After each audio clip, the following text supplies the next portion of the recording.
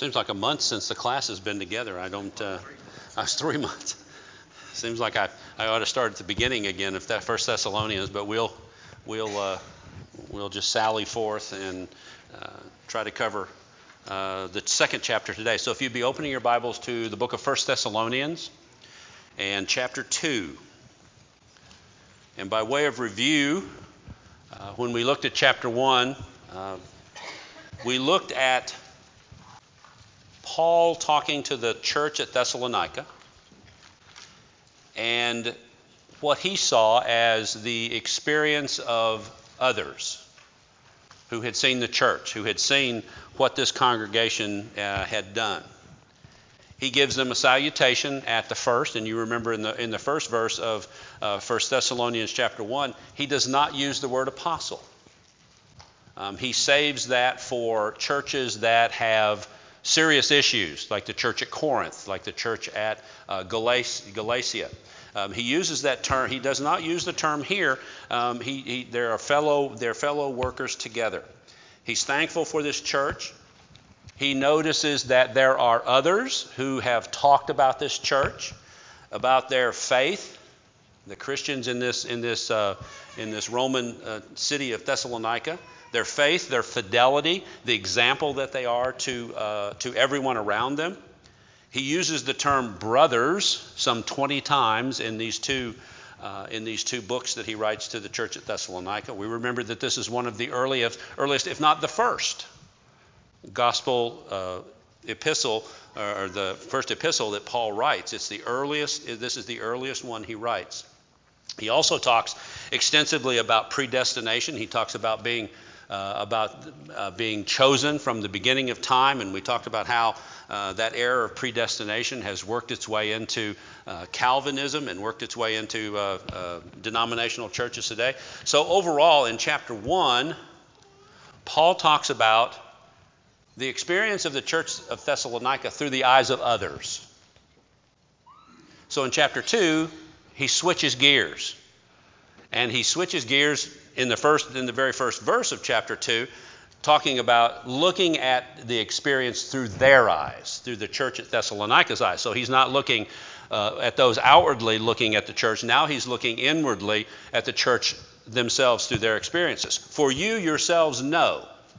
There's the lead-in to the whole experience that he's going to talk about in this chapter. For you yourselves know, brethren, that our coming to you was not in vain. And so here he's talking about, and we have to again go back to the book of Acts. The book of Acts is the beginning or the history book of the church, and it talks about the establishment of all the churches. So if you want to know where the church at Corinth began, you want to know where the church at Galatia began, or the book of Galatians, the book of Thessalonians, this is the church at Thessalonica. So we'd have to go back to Acts 17, which is where they go after they were so ill-treated at where? Where were they ill-treated that they left and went to Thessalonica? At Philippi. So when he writes the church at Philippi, the book of Philippians, the joy of Christianity is what the title of that is. He talks about the fact that in Acts 17, how they came to Thessalonica, how they established that church, how they came to be there. What are the circumstances behind how this church was formed, how this church came to be? And if we go back to Acts 16, he's going to talk about that in just a couple of verses. So he said, our coming to you was not in vain. When we came there, we came to preach the gospel. We came to bring Christ to the Jews and the Gentiles that are at Thessalonica. He preached in the synagogue for 3 consecutive weeks. And we know that by reading Acts 16 or Acts 17, which is where the church was formed. So he says in verse 2, but even after we had suffered before and were spitefully treated at Philippi, what's he talking about there? What's he talking about there? He's talking about Acts 16. So in your notes, if you're writing that in verse 2, you want to put Acts 16, verses 11 through 24. This is where they were beaten. They were thrown into prison. Paul and Silas, one of the 3 that's here in Thessalonica, Paul and Silas were doing what at midnight? Singing and praying. And we talked about last week how that we as Christians today don't appreciate or don't understand or don't know what it's like to endure physical persecution. Now the question arises from that, are we persecuted today as Christians? Are we persecuted today as Christians? Not like they were, but that doesn't answer the question. Are we persecuted today as Christians? The Bible says all who are godly in Christ Jesus, what? Shall suffer persecution. So what kind of persecution? I don't think any of you have been thrown into jail. I don't think any of you have been beaten. How are we persecuted today? Okay. You try to talk to someone about Jesus, what do? Sneer, ridicule, call you a flat earther. How can you believe that book of fairy tales? Now, that's not the kind of persecution that they went through in the first century. They were literally dying for Christ. But we are persecuted today. What are some other ways that we're persecuted today? The devil hasn't gone away. The devil is still here. He's still active. And we'll get to that. We'll talk about the hindrance of Satan here toward the end of the chapter. But what are we talking about when we talk about persecution today? How are we persecuted today? Sure, there are still people that are being physically persecuted, but if you think that if you're a faithful Christian today, that you're not being persecuted, you may be a little naive. Okay? Okay. In the world, but not of the world. So that's going to engender persecution right there. So what are some of the ways that we're persecuted? Maybe my job calls for me to be gone every Sunday. Is that persecution of a sort? You're having to make a decision between your job and coming to church. Now, sometimes that can't be helped, but many times it can be. What about this stuff that I have in my wallet, this green stuff that I use to buy things? Can that be persecution?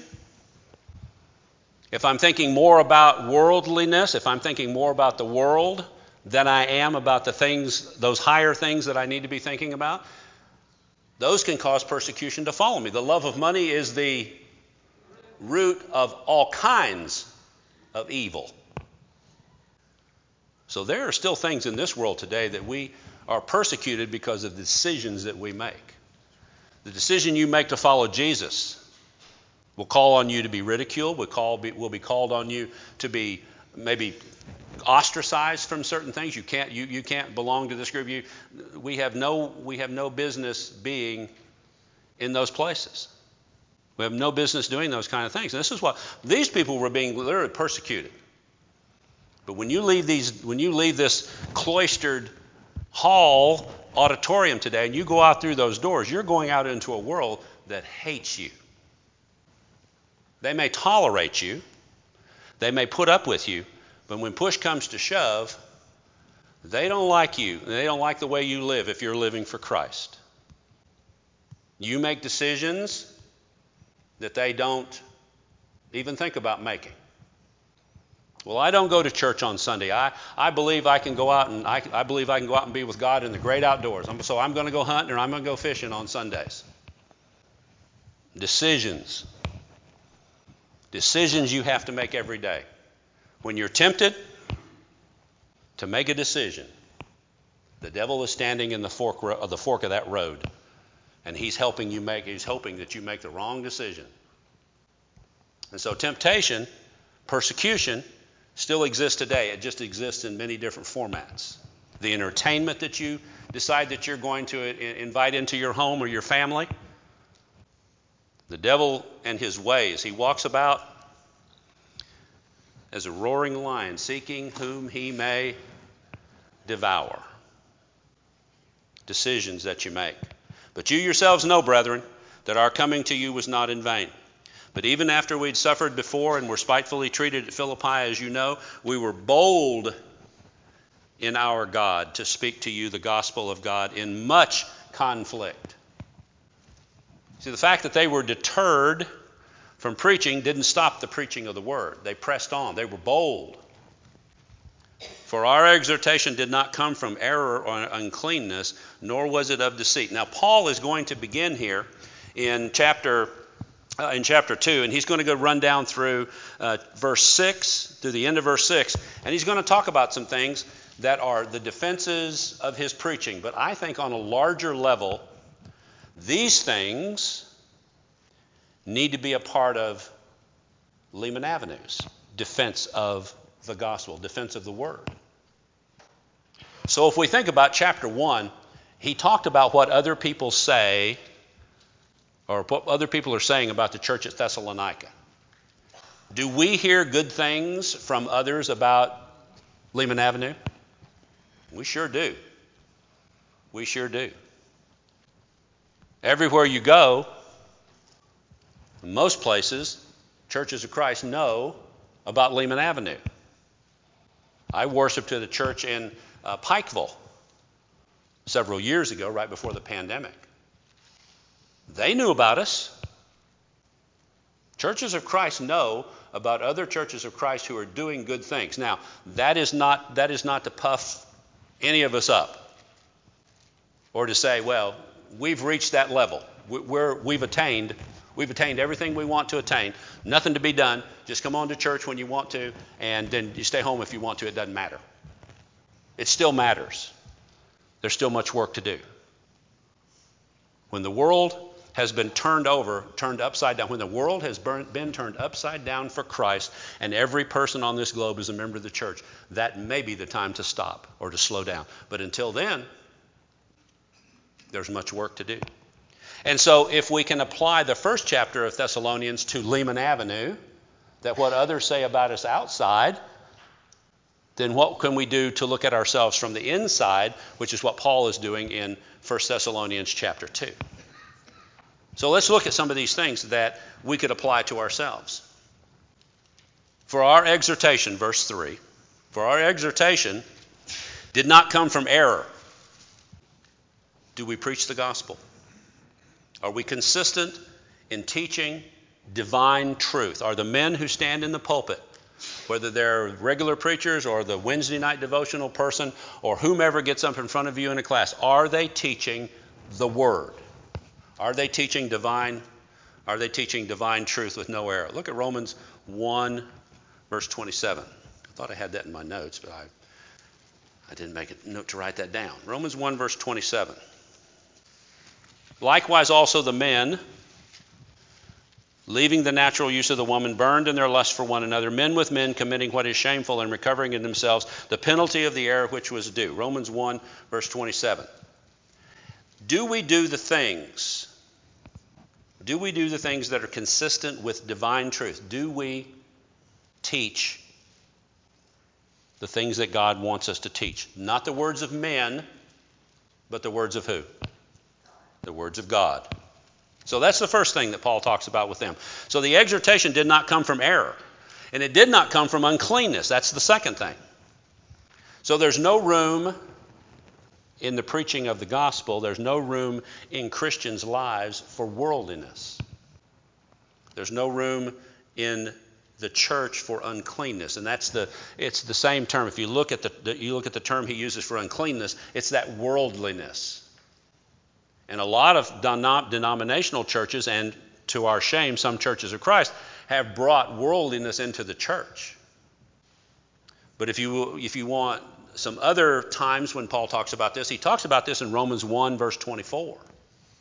He talks about this in Galatians 5, verse 19, this worldliness, this uncleanness. And he talks about it in Colossians 3, verse 5. So our exhortation did not come from error, or it did not come from uncleanness, nor was it in what? Was it in deceit? Was it in deceit? There's no deception. What does that mean? There wasn't a gospel preached that would get Paul some worldly gain. There's no deceit. God approved, as we will see here in just a minute, we see that God approved of what Paul was doing. He approved of the preaching that he was doing. And so there's no element of gain. So there's no error being taught, there's no uncleanness, no worldliness being taught, and there's no deceit. We're not telling you something, teachers are not telling you something, preachers are not preaching something that's going to get them something. by telling you, you need to do this. But there are denominations today that are doing that very thing, are they not? When you call our helpline, when you call our 1-800 number to give a gift, those kind of things are not so. And Paul talks about that in a little more detail here in just a minute. That's another way. Yes, that's another way. Yeah. And we see time after time where these types of beliefs are used to line the preacher's pockets. You've probably seen it on the news where, the preacher was just aghast because he asked the congregation to buy him a jet airplane. Deceit. It cannot be within the walls of a congregation like Lehman Avenue. But now he turns from the negative, now he turns to the positive. So every time Paul gives you a negative, he's going to also provide you with a positive. And the positive is, but we have been approved by God to be entrusted with the gospel, even so we speak. Not speaking anything that's outside of the pages of this book. Not speaking anything that's outside of what God has entrusted to us, the gospel. Not as pleasing men. So he's faithful. He's faithful to the communication that God has provided him to give. No additions, no deletions. A man who is plowing a field and turns his head to the left or right is not fit for the kingdom of heaven. And so Paul teaches what God has approved. He's been entrusted with the gospel. Even so we speak, not pleasing men, but God who tests our hearts. For neither at any time, back to the negatives, for neither at any time did we use flattering words. What does that do to a congregation where someone's always being flattered and buttered up and they're being manipulated in some way to teach something through these flattering words that they're using, or they're using flattering words? As you know, so these people are well aware that there are those among them who are teaching these sorts of things. Now, with the uncleanness part, there were preachers that were going around in the first century, and they were teaching that in addition to all these other things that you do, there was some carnal aspect to this. So, you could go up to any of the temples, and there were temple prostitutes there. And that's the way some people worshiped. And so some of these preachers in the early first century were trying to introduce this into the church. Just as the Jews were trying to say, okay, you Gentiles, all of us, you Gentiles can become Christians. But what do you got to do to become a Christian? In the Jews' eyes, what did you have to do? Well, you didn't have to become a Jew, but you still had to worship in the Old Testament fashion.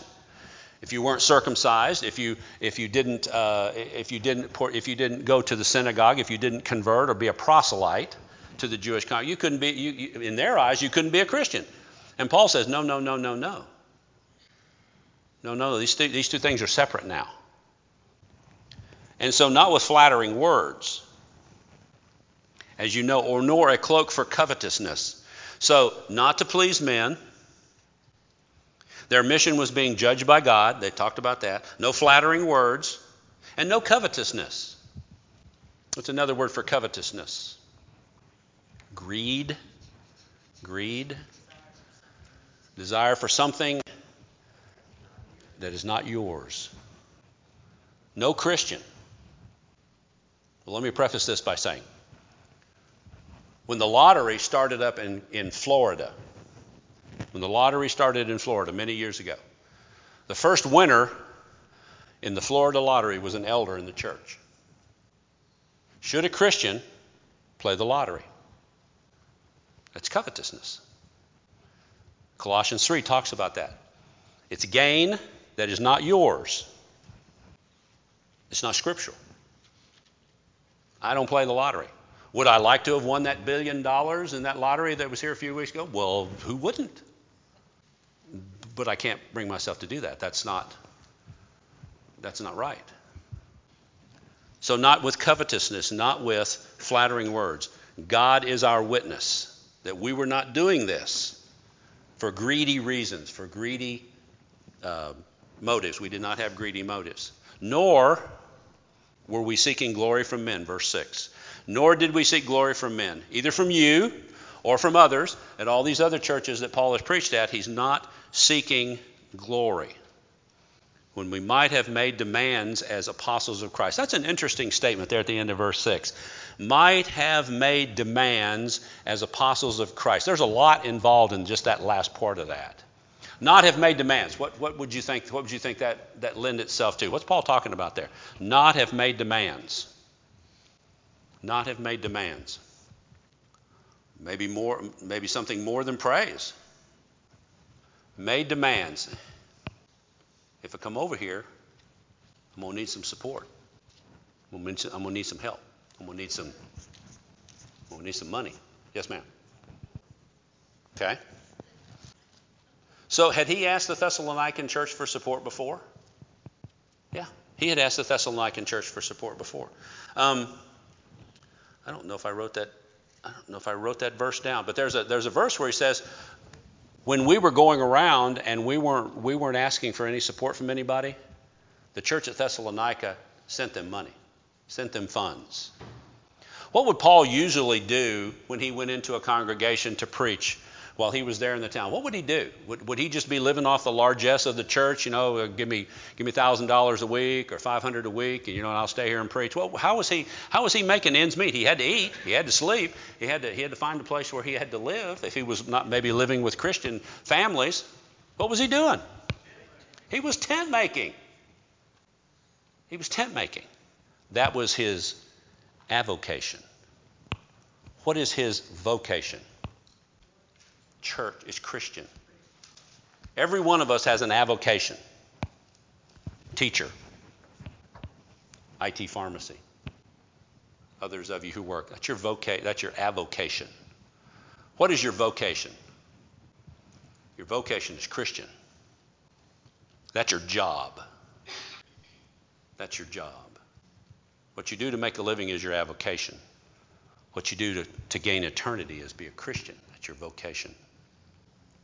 Nor did we seek glory from men, either from you or from others.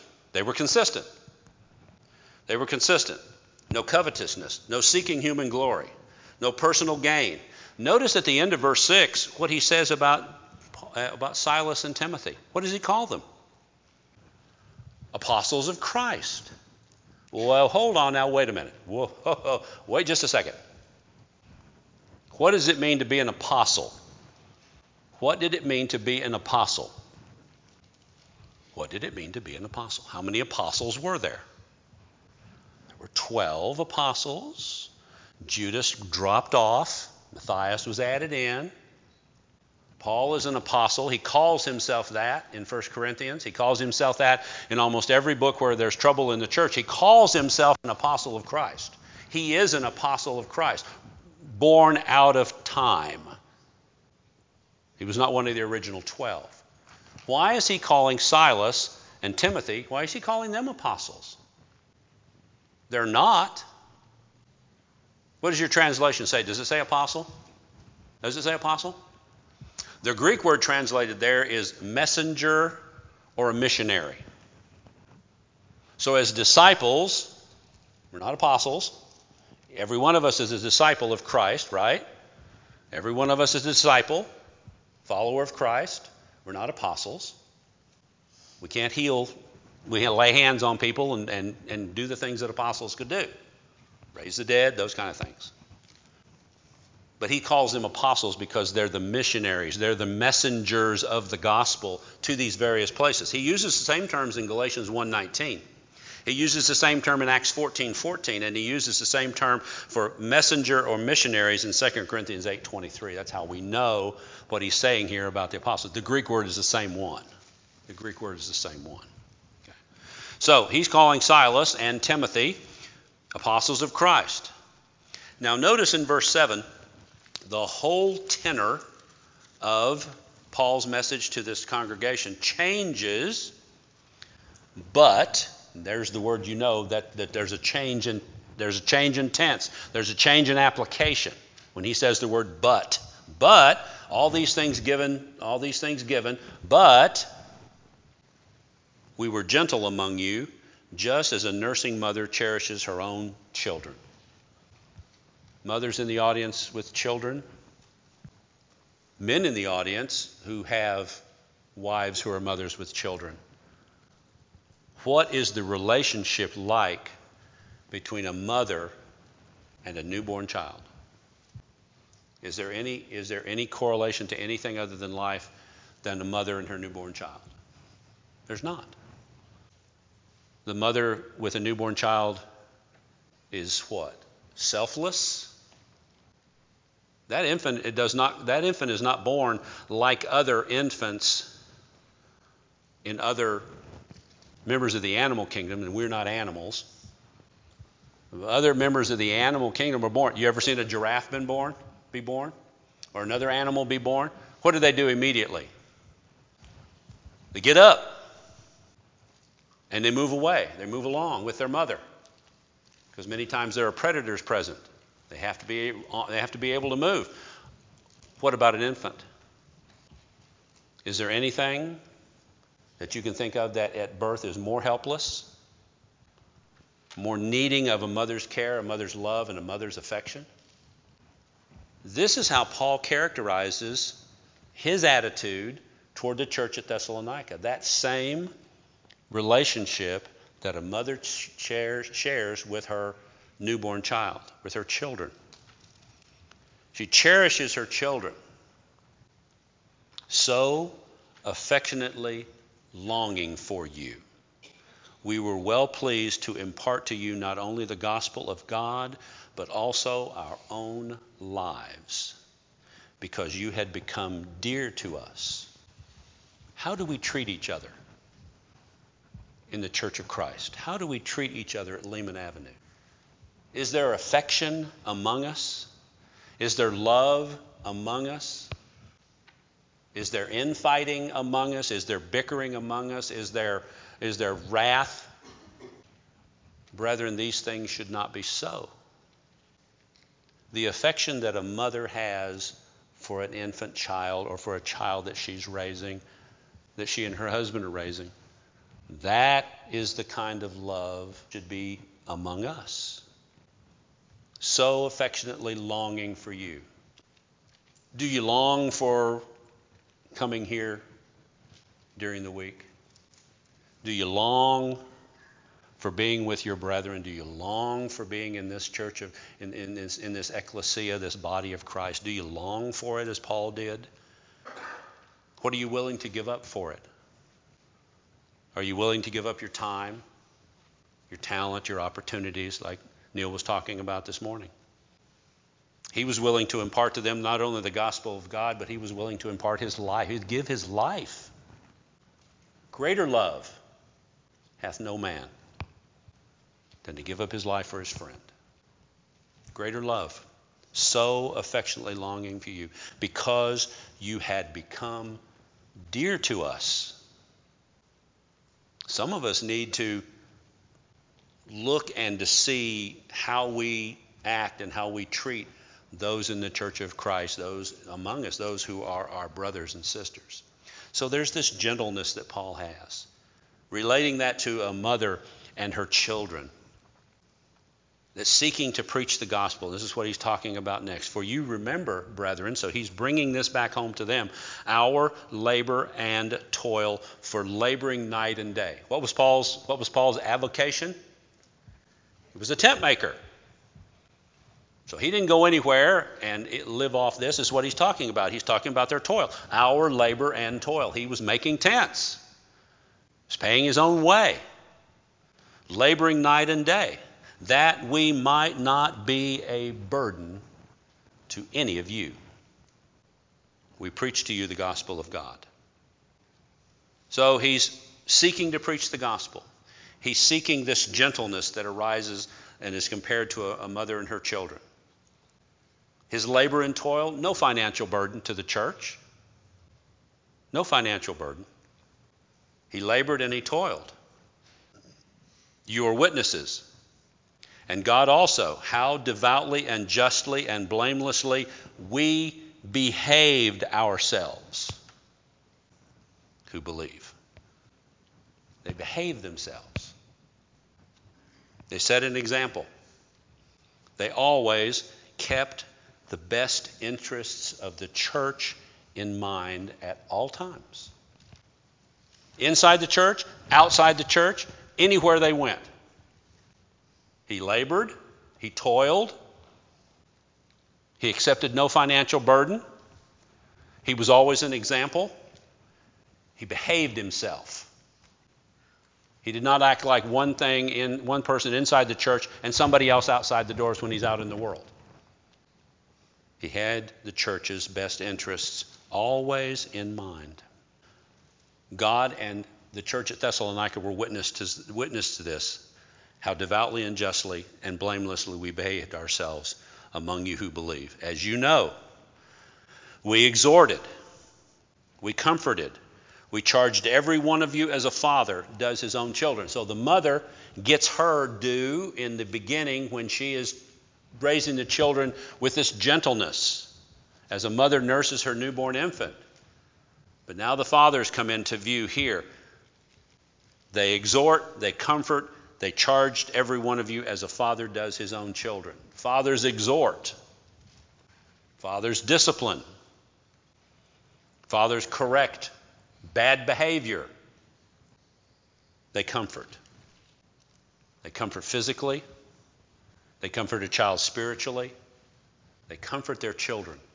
They exhort them, they comfort them, and they charge every one of them as a father does his own children. What do they charge them with?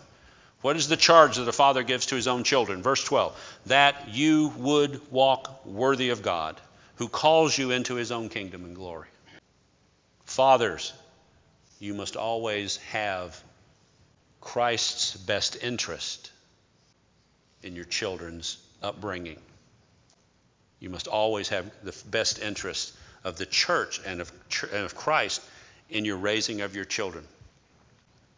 Paul's love for this church, his prayers for this church, his prayers that this is the word of God that he's preaching and not the word of men.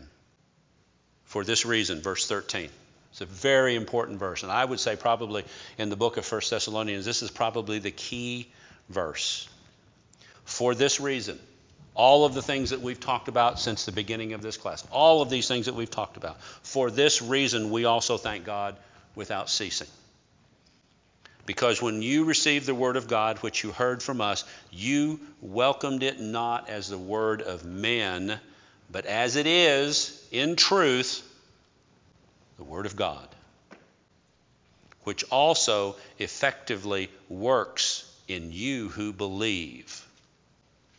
If this verse is not the best verse on verbal inspiration of the gospel, of the book of the Bible, if this is not the best verse substantiating the verbal inspiration of the Bible, I don't know of one that's better.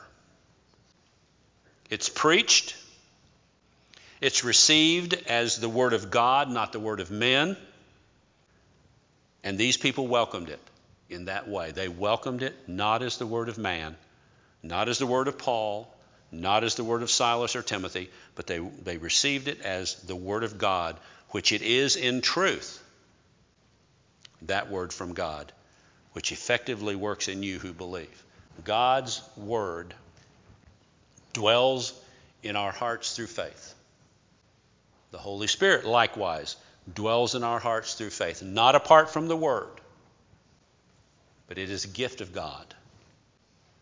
And it is a gift that we should embrace. It's a gift that we should cherish. It's a gift that we use as it effectively works in us as we believe.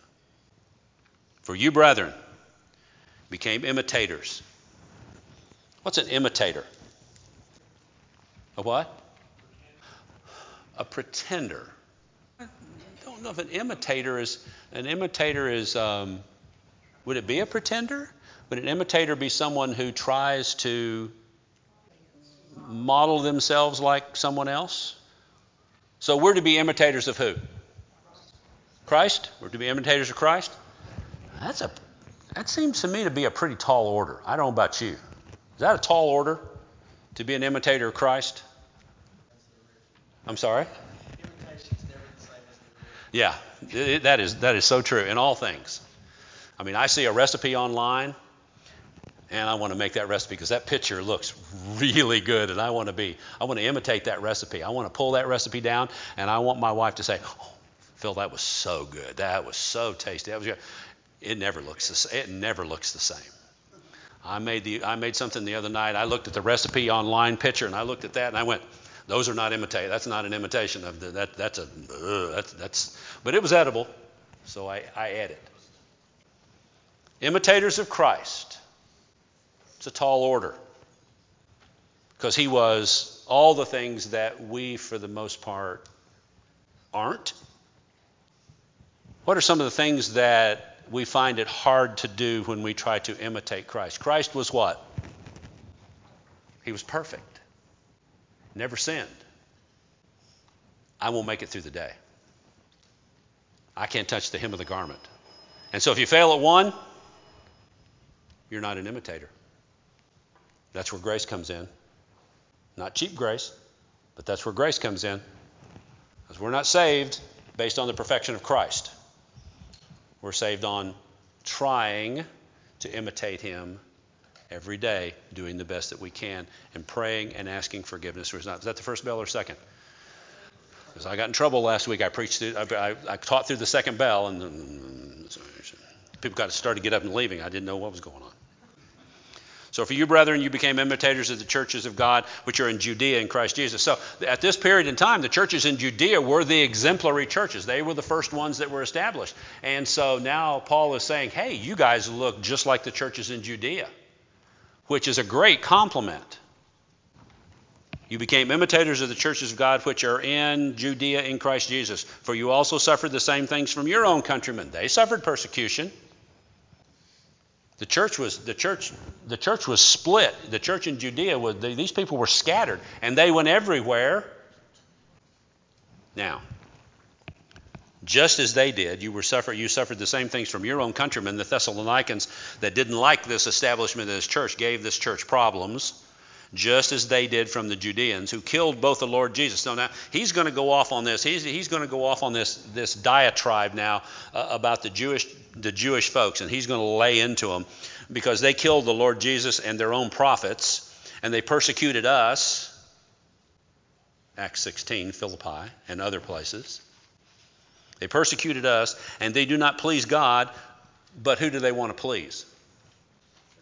They want to please men. That's what he says right there. He says they do not please God and are contrary to all men, forbidding us to speak to the Gentiles that they may be saved.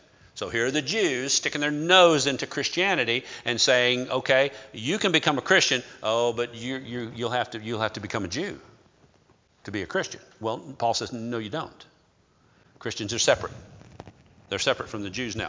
Forbidding us to speak to the Gentiles that they may be saved, so as always to fill up the measure of their sins. The cup of wrath that God is going to bring upon the Jewish nation is not full yet. This is only 53 AD. 70 AD is coming, when Rome takes Jerusalem and burns it to the ground. They run out of wood because they're crucifying so many people. 70 AD is the end of the Jewish nation as we know it, from the Old Testament time forward. The remnant that exists today is the remnant. 1.2 million by some estimates, Josephus, 1.2 million people, not Christians, 1.2 million people were killed Jews were killed in the taking of Jerusalem. The cup is not full yet. So as always to fill up the measure of their sins. The cup of God's wrath is not full yet. It will become full in 70 AD. But wrath has come upon them to the uttermost. So there's two instances of wrath here. There's wrath that's coming in 70 AD to destroy the Jewish nation, and there's wrath that's to come, which is what? Final judgment. The second coming. And that's what he's going to spend the majority of the rest of Thessalonians talking about.